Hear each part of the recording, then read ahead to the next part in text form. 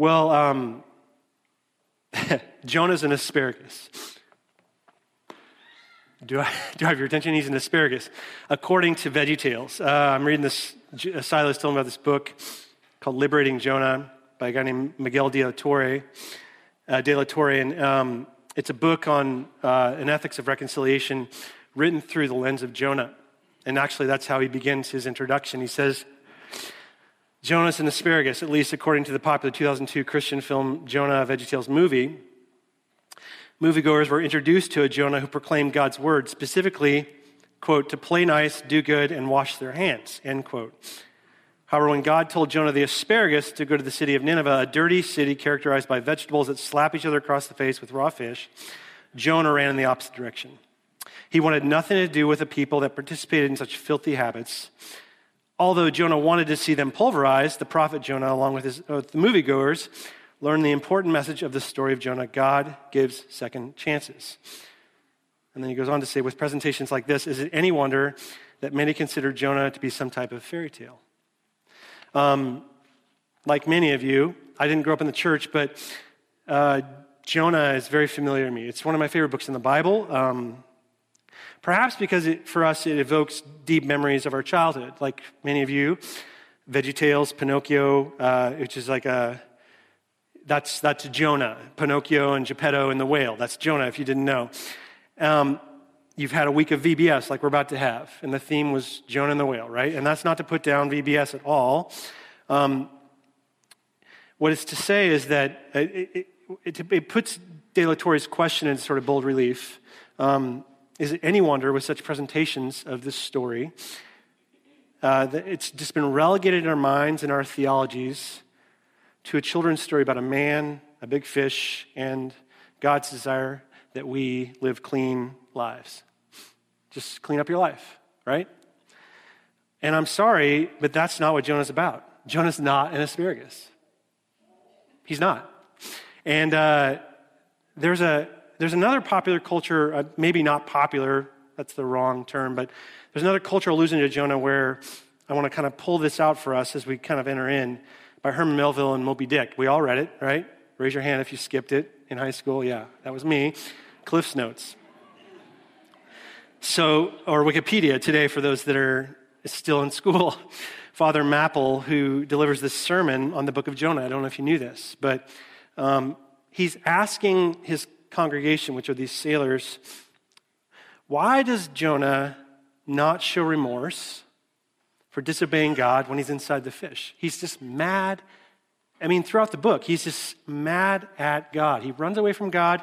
He's mad at God. He continues to be mad at God. Why, Mapple asks, is Jonah so mad at God?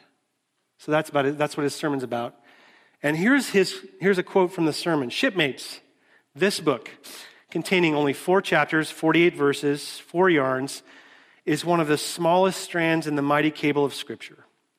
Yet, what depths of the soul does Jonah's deep sea line sound? What a pregnant lesson it is to us, this prophet. What a noble thing is this canticle in the fish's belly, which is his prayer. How billow-like and boisterously grand. We feel the floods surging over us. We sound with him to the kelpy bottom of the water. Seaweed and all the slime of the sea is all about us. But what is this lesson that the book of Jonah teaches? Shipmates, it's a 2-stranded lesson. A lesson to us as sinful men and women. Men is his vernacular, but men and women. And a lesson to us, me, as the pilot of the living God. As sinful men and women, it's a lesson to us all because it is a story of sin. Hard-heartedness, suddenly awakened fears, the swift punishment, repentance, prayers, and finally the deliverance of joy. That's Jonah. And I love that because Jonah is really me and he's you. I mean, he's not just an asparagus. He's telling us almost as a character everything we need to know about God and ourselves. Everything.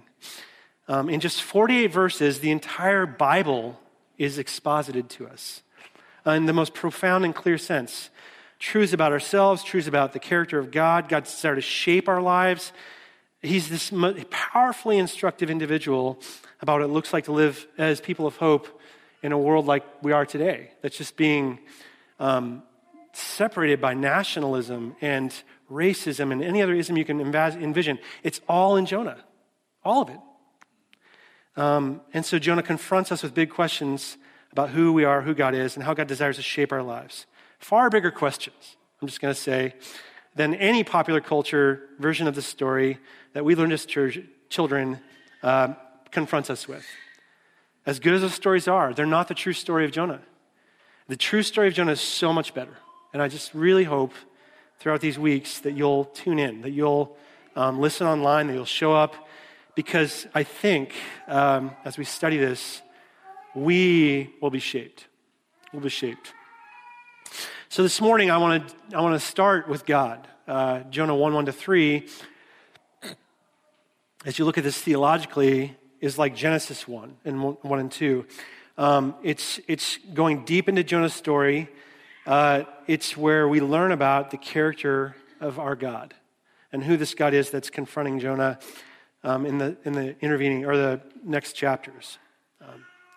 And so I want to invite us to reflect on a couple of truths about who God is, that we worship a God. These are highlighted in your bulletins if you'd like to take notes, that we worship a God who issues a stunning call to us, and then we worship a God who desires to extend extraordinary mercy. We worship a God who issues a stunning call, and we worship a God who desires to extend extraordinary mercy, okay? That's our sermon this morning, okay? So first, verses 1 and 2, which Kurt read, God issues a stunning call. The word of the Lord came to Jonah, son of Amittai. And by beginning that way, Jonah's listeners, which is us today, will know this is a prophet. That's the usual way, if you read any of the prophets, that the prophets begin.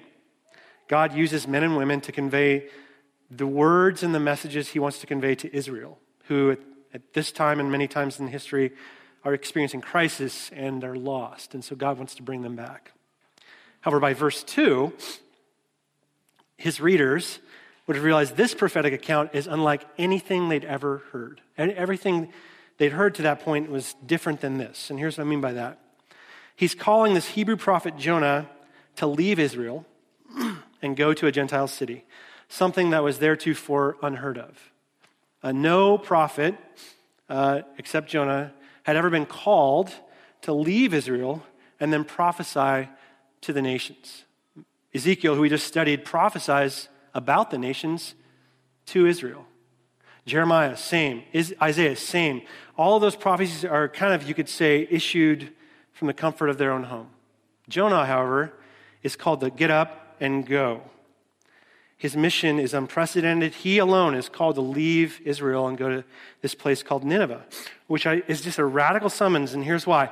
If you go back into the Old Testament, the Assyrian Empire, which Nineveh is one of the three capital cities of, is one of the most violent empires on the history of planet Earth.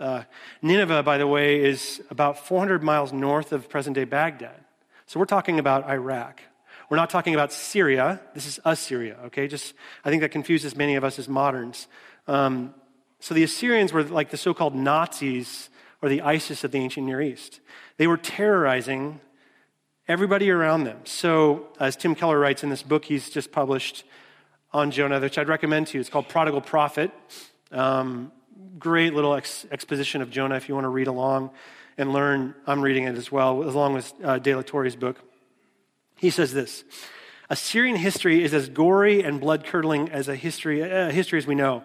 After capturing enemies, the Assyrians would typically cut off their legs and one arm, leaving the other arm and hand so they could shake their victims' hands in mockery as they're dying. I mean, this puts Game of Thrones to shame. They forced friends and family members to parade with decapitated heads of their loved ones elevated on poles. They pulled out prisoners' tongues, stretched their bodies with ropes so they'd be flayed alive and their skins displayed in the city. It's awful when you think about it. And it just goes on and on. You can read I would not encourage you to, but you can read the history of Assyria. In fact, they did this for hundreds of years, and by doing so, they spread so much terror. And when they get to Israel in the north ceased to exist. You can read about this in 1st and 2nd Kings. For hundreds of years, the Assyrian Empire is terrorizing Israel from the north. And Jonah is being called by God to go to Assyria, to one of the three capital cities of Assyria, Nineveh. Do you see why this is such a puzzling calling? Like, God's not pulling punches with Jonah. He's telling this guy to go to the biggest, baddest, meanest, most powerful city in the world, go to the center of that city, and tell them to repent, to turn away from their evil, which they had been doing so much evil. So let's just think about this for a minute in terms of our own calling, or our own world. Like, can you imagine someone going into 1945, 43 Berlin, middle of the World War, getting in the center of that city and saying, hey, you need to stop? Can you imagine in the Cold War someone going to Moscow and doing the same? Here's one thought I thought of this week. Can you imagine somebody going to Montgomery or Little Rock or Selma in 1955 or 57 or 63? I mean, we can imagine that because we've seen it. You know what's going to happen. At best, you're going to be ridiculed and denied and laughed at and beaten. At worst, you're going to be jailed and tortured and executed. So Jonah has this in mind. He knows that's the outcome. They're not just going to not like it. They're going to probably kill him. It's unreasonable. It's irrational. It's absurd. It's downright preposterous. They're not just passively evil. They're actively evil. And thus the temptation, I think, within Jonah, just reading into a story a bit, the response I think he would want to have to God's call is the response I think any of us would have, which is eye for an eye. That's the conventional wisdom of their day. And I'd say we kind of carry that forward. Eye for an eye, tit for tat. You hurt me, I'm going to hurt you. I'm going to take it back, right? Or we're in the Pacific Northwest, avoidance, We're a little passive aggressive. Well, we're not going to go near you. You live your life, I'm going to live my life. Your truth, my truth. We don't agree. We're going to agree to disagree, right? But to share the truth in love, that's a scripture verse, right? To press forward as God is calling Jonah to do in hopes that these people are going to be transformed by the Word of God in God's presence, that's generally not on our hearts. We don't generally think that way when we've experienced bad things, when bad things have been done to us. Nor was it on Jonah's heart. He didn't want them forgiven. He wanted them suffering. He didn't want them transformed. He wanted them to pay the price, right? So I want to have us think in these first moments, just by way of application, what if God were to call you to get up and go to Nineveh? What if God were to call you to get up and go to a place you didn't want to go? Like, think for a moment, where's your Nineveh? Where's your Nineveh? This might be a stretch for many of us. Like I said, we're in Seattle, and so we're a little isolated from the rest of the world. And Nineveh is probably a place we haven't thought much about. But just think with me. Where is a possible Nineveh for you? It might be a place where the politics of that place are just antithetical to you. Thus, Nineveh could be a space you inhabit when you go online. It could be Facebook. It could be the comments section of any social media platform you use. It could be right here in the Puget Sound. It could be right here in this church. There might be Ninevites here. Just saying. You don't have to go halfway around the world. This is a neighboring nation to Israel. Perhaps Nineveh is a theological move from you. I mean, literally, Nineveh represented a people who did not share Jonah's faith or theological convictions. They're not pro-life. They're not, peace. They're not all these things that maybe we feel like we have to be. And thus their ethics and values and the way they express themselves are different. Are there people and there are spaces in your life, in our world, again, it might be right here in our community, it might be right here in our city, it might be right here within our church, that are Nineveh to you, that you're afraid to go to. You would never dare because sharing the truth in love is too hard. Could be a physical geographic space. Like, let's just set aside politics and ethics for a moment. Just assume Jonah, like Nineveh, represented a different culture, different language, different geography, different food, just a different place. Like, how many of you are from Ohio? So it's like, it's Ohio. There's only one of you. So poor Abby here, our Ohioan. I know there's people from Minnesota and stuff, so I was just like trying to find a state that nobody wants to go to. But I love you, Abby. Think of this for a moment. Nineveh could be a move from the comfort of your neighborhood. Wherever that neighborhood is. It could be View Ridge, Wedgwood, could be Pinehurst, where I live, to a place to you that feels so uncomfortable to be in. Like you're not known. Now you're in a racial minority. You no longer enjoy access to good schools, quote unquote good schools. We put quotes around that. Parks, creature comforts, coffee shops. You're in a place where you're the other now. And there's a lot of others in our community that we don't recognize, that feel like they're in Nineveh. They're here. They're friends of ours. They're in our community. They're gay. They're lesbian. They're a person of color. And they're just feeling what Jonah, I think, is feeling. So what if God called you to go? Would you go?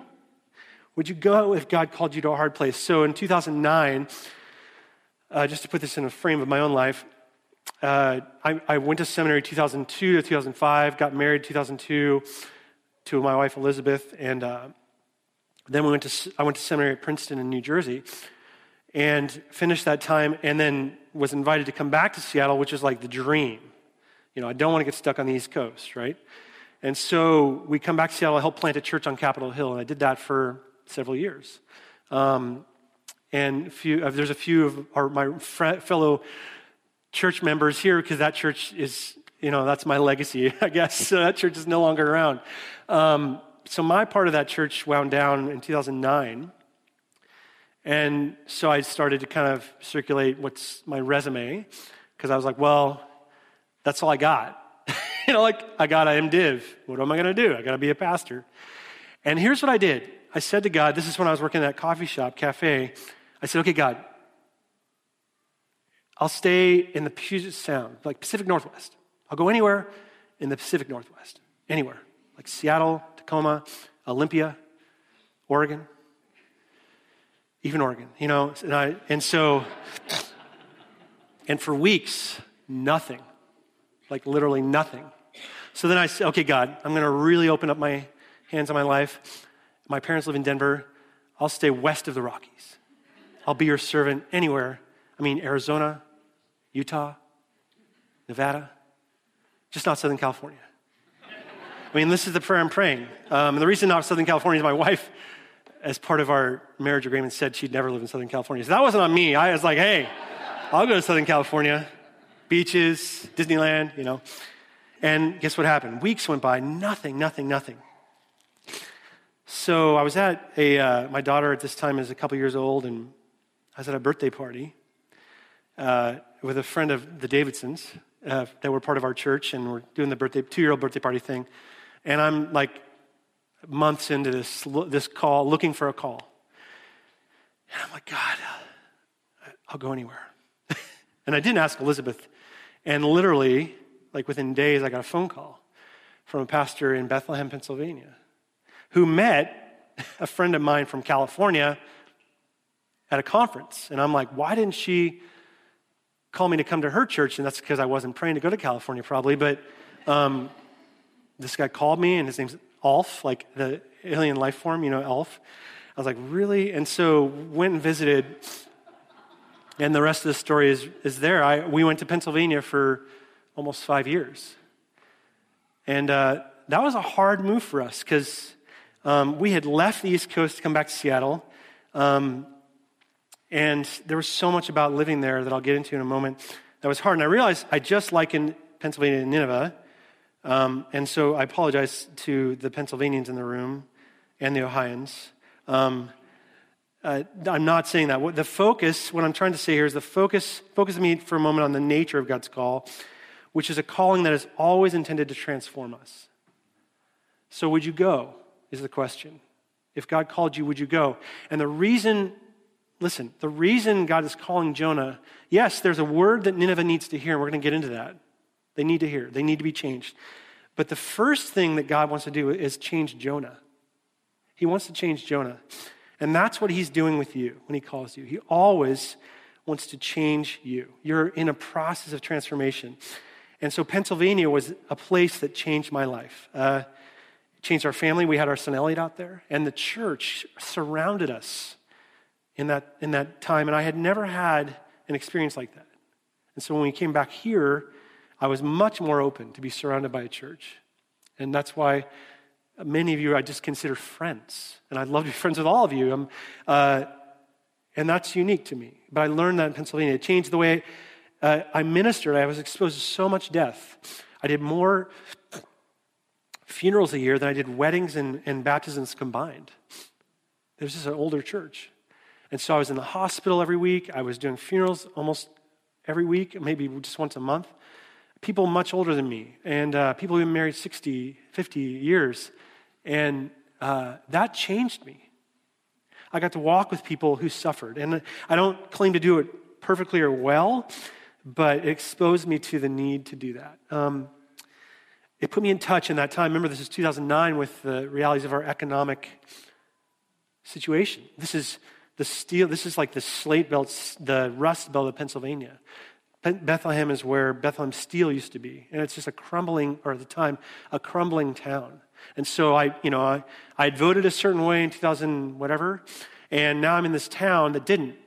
I'm in a political minority, and I'm learning what it's all about. I'm learning firsthand amongst this decaying steel town as I'm living with people who built it, kind of what their experience of life has been. As a missions pastor, at a church, I got to travel to China.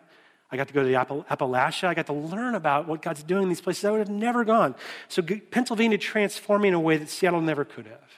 I would have just been hanging out at a coffee shop on Capitol Hill, doing the Capitol Hill thing, right? And God said, I have so much more for you, Jack. And that's the way God's call works with us. God's call to Jonah is like all these calls we experience.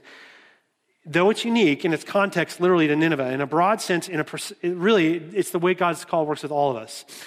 Jonah is a reminder to us that God's call is not usually easy. It's not usually comfortable. That God would call us to things we'd normally not plan for ourselves. God would call us to hard spaces, like God is critiquing the conventional wisdom, follow your passion. Do what makes you feel good. Like God is saying, no, I want you to enjoy your life, but my calling on you is much bigger than that. I want to use your gifts. I've built you to be an agent of transformation. So I'm going to send you to places that need that. And those spaces are going to be hard. So what if God were to call you to Nineveh? Would you go? As you think about our city, or about our life, about your future, about the state of our world and your contribution. Some of you are in the last third of your life. Some of you have retired. There's a few of you in the room. And yet you're still called by God. God is not done with you yet. He's not done. Most of you are like in the midst of what you define as your working years, your vocational years. And the world tells us, here's how you live out that vocation. What? Earn as much money as you can, so you can retire as early as you can, and live what? As comfortable as you can for the rest of your life. Right? Is that what the Bible is teaching? Is it? I'm not saying that that's bad to earn money and to retire. I'm just saying God often calls us to things that are not easy. And so he might be saying, I have things within your gift set I want to utilize and use. And it might not mean a greater bottom line. It might not mean an earlier retirement. It might not mean that you get to live a comfortable life. It might mean something very different. Some of you are still being prepared for what God has called you to do. You're students. There's a few of you in the room. And as I tell my kids all the time, you get to be part, you have an opportunity to be part of what God's doing in our world. So as you decide what to study, think about it through the lens of God's gifts to you. Think about your contribution to the world. Think about how God could use you. Don't run away from God. This is what Jonah's doing. He's running away from God. And God's calling him so he doesn't have to deal with the hardness of that call. So if God called you to Nineveh, would you go? That's the first question that I'd like us to reflect on.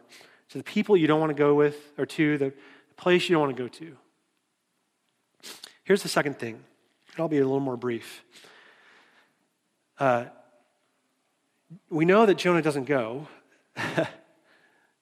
And so here I'll read verse 3. It's in verse 3, second truth about God. Jonah got up, went the other direction to Tarshish, running away from God. He went down to the port of Joppa, found a ship, headed to Tarshish, paid the fare, went on board, joined those going to Tarshish to get as far away from God as he could get.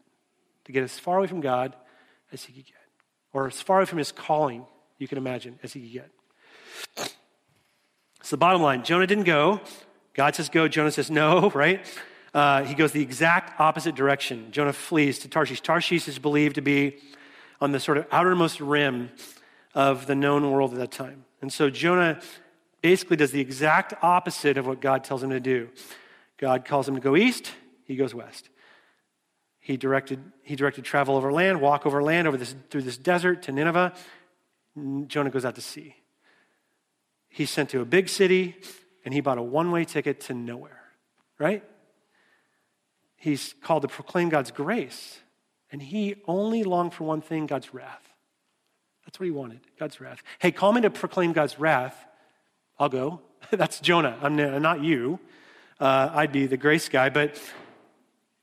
And in that way, Jonah's response to God's call can be looked at from like a motivational and behavior level. Like his behavior level we get. He goes the other direction. On the motivational level, which is the inside, his heart, we actually don't see that right here. You have to go forward to chapter 4 of Jonah. And we're going to be there in a couple weeks, so I'm not going to spend a lot of time talking about this verse. But if you go to Jonah chapter 4, in verse 2, it says, Jonah says this to God. He's having a conversation with God. This is kind of part 2. He says to God, didn't I tell you this would happen, God? That's why I fled to Tarshish. I knew you'd spare the Ninevites. I just knew it. I knew you were a compassionate and merciful God. That's why I fled. I knew it. And so here's the astonishing reason Jonah took off, why he fled to Tarshish. He wasn't afraid of failure. He wasn't afraid of going and failing, like not being listened to, really, although I think I would have been. He wasn't even really afraid of death, I don't think, though I painted that portrait that this was going to get him killed. You know what he's afraid of? He's afraid of success. He's afraid that they're going to repent. He's afraid that it's going to work, that he's going to walk down those streets and Nineveh is going to hear the word of the Lord and they're going to turn to God. And he's afraid of that. Because he wanted nothing more than to see them burn to the ground. Nothing more. He says, the reason I didn't want to go the first time was because I didn't want them to live. I wanted them to die. I want to see them punished. I want them to see the error of their ways. And I knew you'd spare them. I just knew it, God. And so here we're seeing something very serious about Jonah's motivation, is his internal motivation, which is this. At the root of Jonah's disobedience, his running from God, is something the Bible calls self-righteousness. We, as Paul says, for example, in Romans 2, every human being goes about trying to patch up a righteousness of their own. All of us, he says, have a sort of superiority complex. To put it in my own words, we have to feel superior to somebody somehow so we can live with ourselves. We feel broken. And so we put ourselves, as Paul says in Romans 2, in a position above others. That's the nature of the human heart. And Jonah's particular form of self-righteousness in this case is racism. He is a racist. It's a very particular and insidious way we express our self-righteousness in order to feel better than others. Even if you're at the sort of bottom of a society, we see this in our history. If you're a particular social class, you're lower class. If you're a particular ethnic group, you can still look down on somebody below you, right? This is the story of the South. And we're experiencing the consequences of that throughout our country. It's not just the story of the South. This is the story of our country now, that we've inherited this mindset. It's not just a systemic problem. Racism is not just systemic. It is systemic. We have systemic issues in Israel, in Assyria, and Germany, and Rwanda, and the United States. Countless nations have dealt with this, but at the heart of racism is self-righteousness. It's the need, it's a sense we have within ourselves to elevate ourselves above others and sort of say, we other people, and we say, look at them. They're different. And so we put them in a position below us, physically. And as bad and as evil as that is, that's not the only way to be self-righteous, right?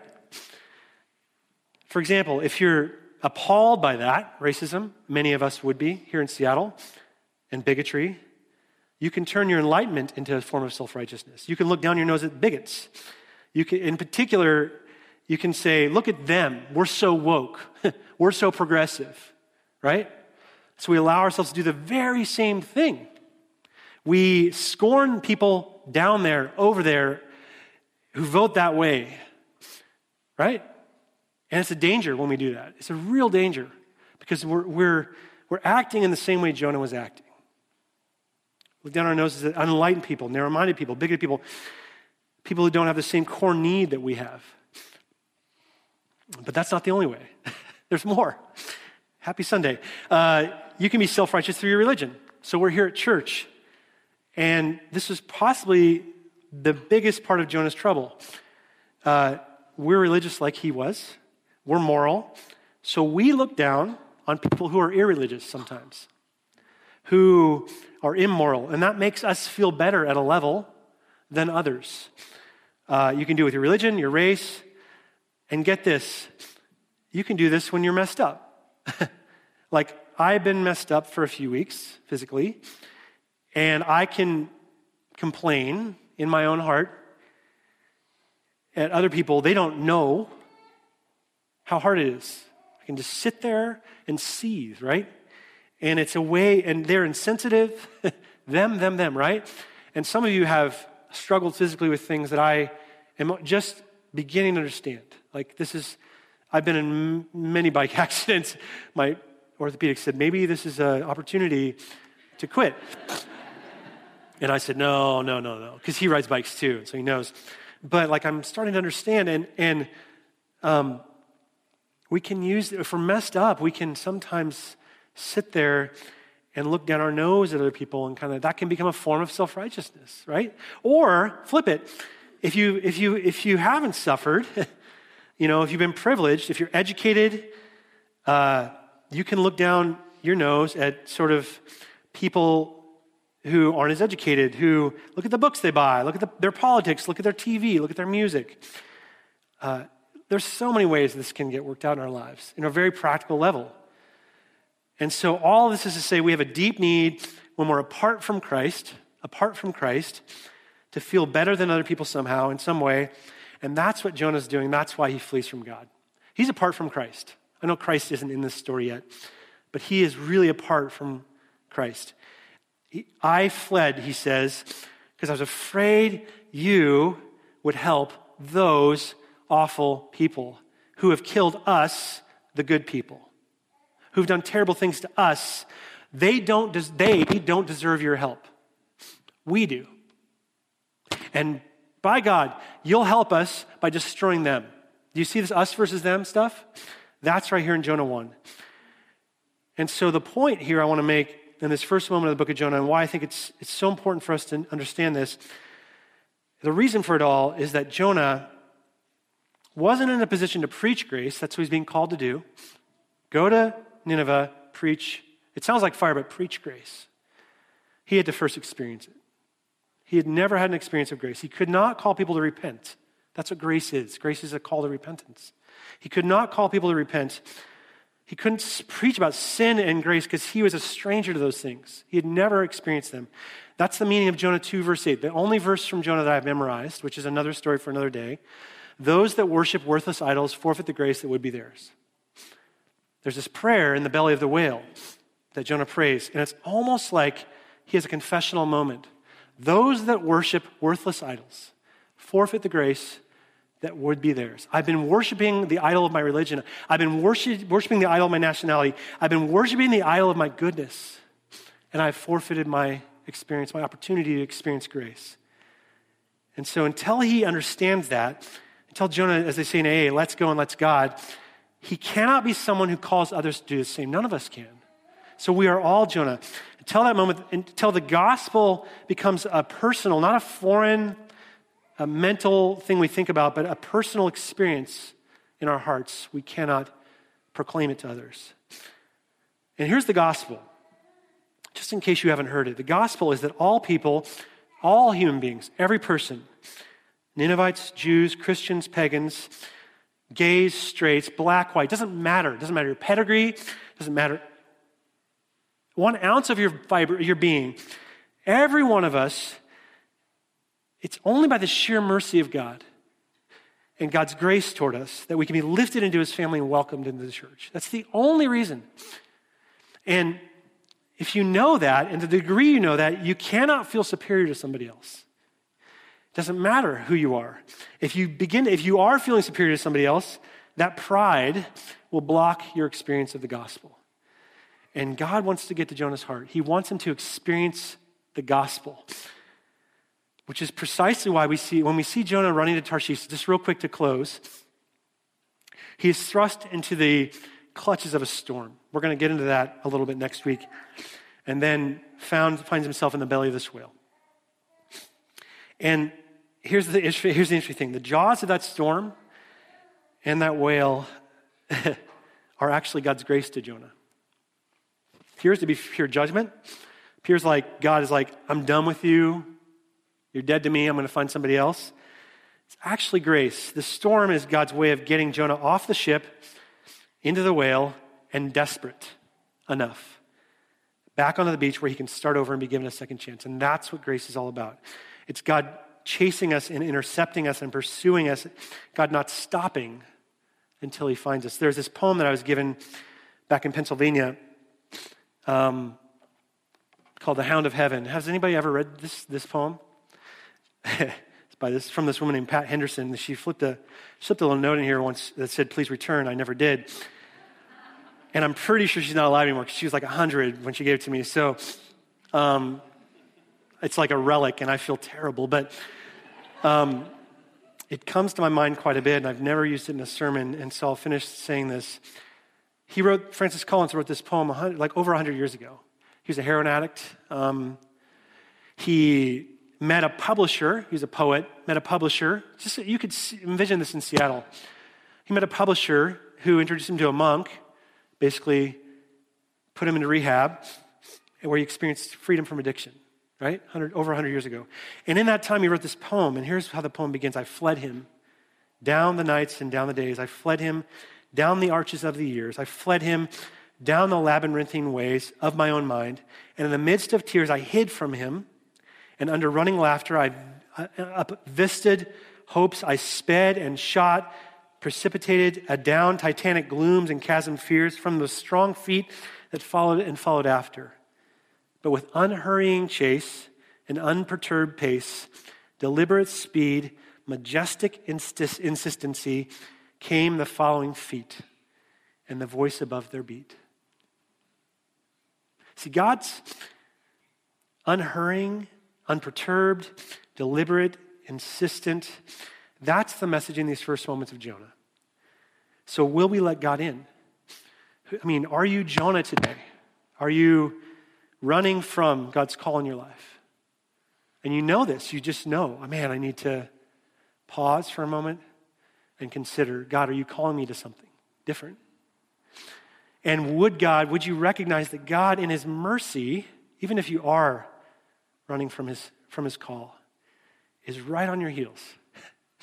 And that he loves you beyond anything you can imagine. You know, you're sitting in the doctor's office stunned by the biopsy report. You're in doubt. God can't be in this. There's no God. God can't. This is not good. Can there be any good from that? You have gotten a rejection letter. You've been laid off. You've given up any hope of finding a job. You know, you're just stuck. You're in doubt. Could there be a God? Intimacy in your marriage is completely dried up. You know, you had a profound start, and now it's not so profound anymore. Could there be a God? Could God be chasing you? Could God be calling you to something?